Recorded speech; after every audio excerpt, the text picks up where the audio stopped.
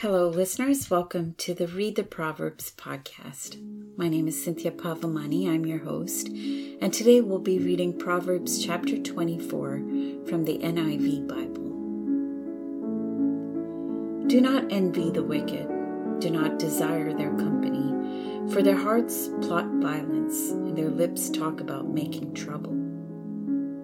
By wisdom a house is built, and through understanding it's established. Through knowledge its rooms are filled with rare and beautiful treasures. The wise prevail through great power, and those who have knowledge muster their strength. Surely you need guidance to wage war, and victory is won through many advisers. Wisdom is too high for fools.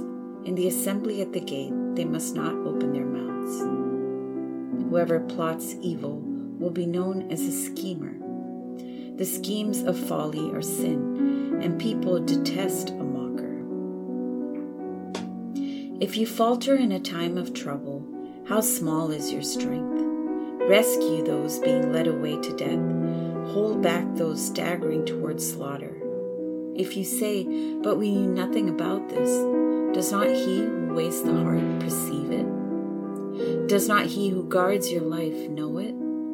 Will he not repay everyone according to what they've done?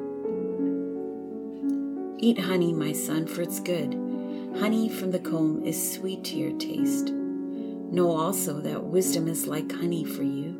If you find it, there's a future hope for you, and your hope will not be cut off. Do not lurk like a thief near the house of the righteous.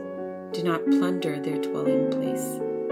For though the righteous fall 7 times, they rise again. But the wicked stumble when calamity strikes.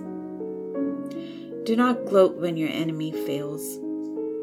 When they stumble, do not let your heart rejoice, or the Lord will see and disapprove and turn his wrath away from them. Do not fret because of evildoers, or be envious of the wicked, for the evildoer has no future hope, and the lamp of the wicked will be snuffed out.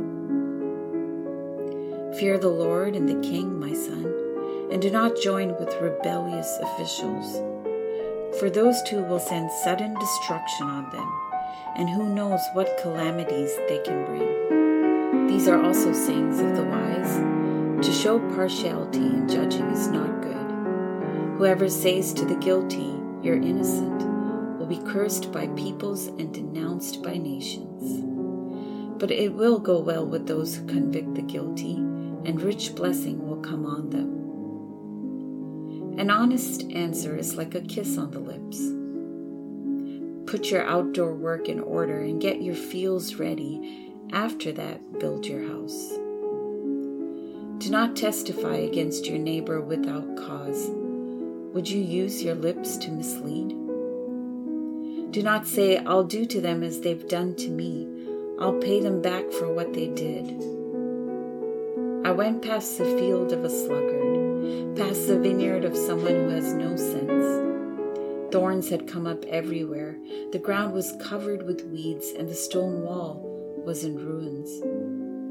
I applied my heart to what I observed and learned a lesson from what I saw.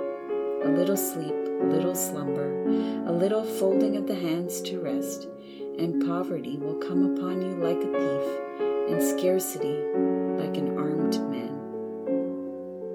Let's pray. Father God, we thank you, Lord, for these wise words written in Proverbs Chapter 24. We thank you, Lord, that you included the book of Proverbs in the Bible, Lord. Thank you for the wisdom it pours into our lives. Thank you for the 30 sayings of wisdom that Solomon shared over the previous 3 chapters of this book. Thank you, Lord, that we can learn from it. We can learn from the wisest man who ever lived and what you gifted him in his wisdom, Lord, that we get to read it and just know it. Help us, Father, to apply it in our lives. Help us, Father, to remember them in our time of need.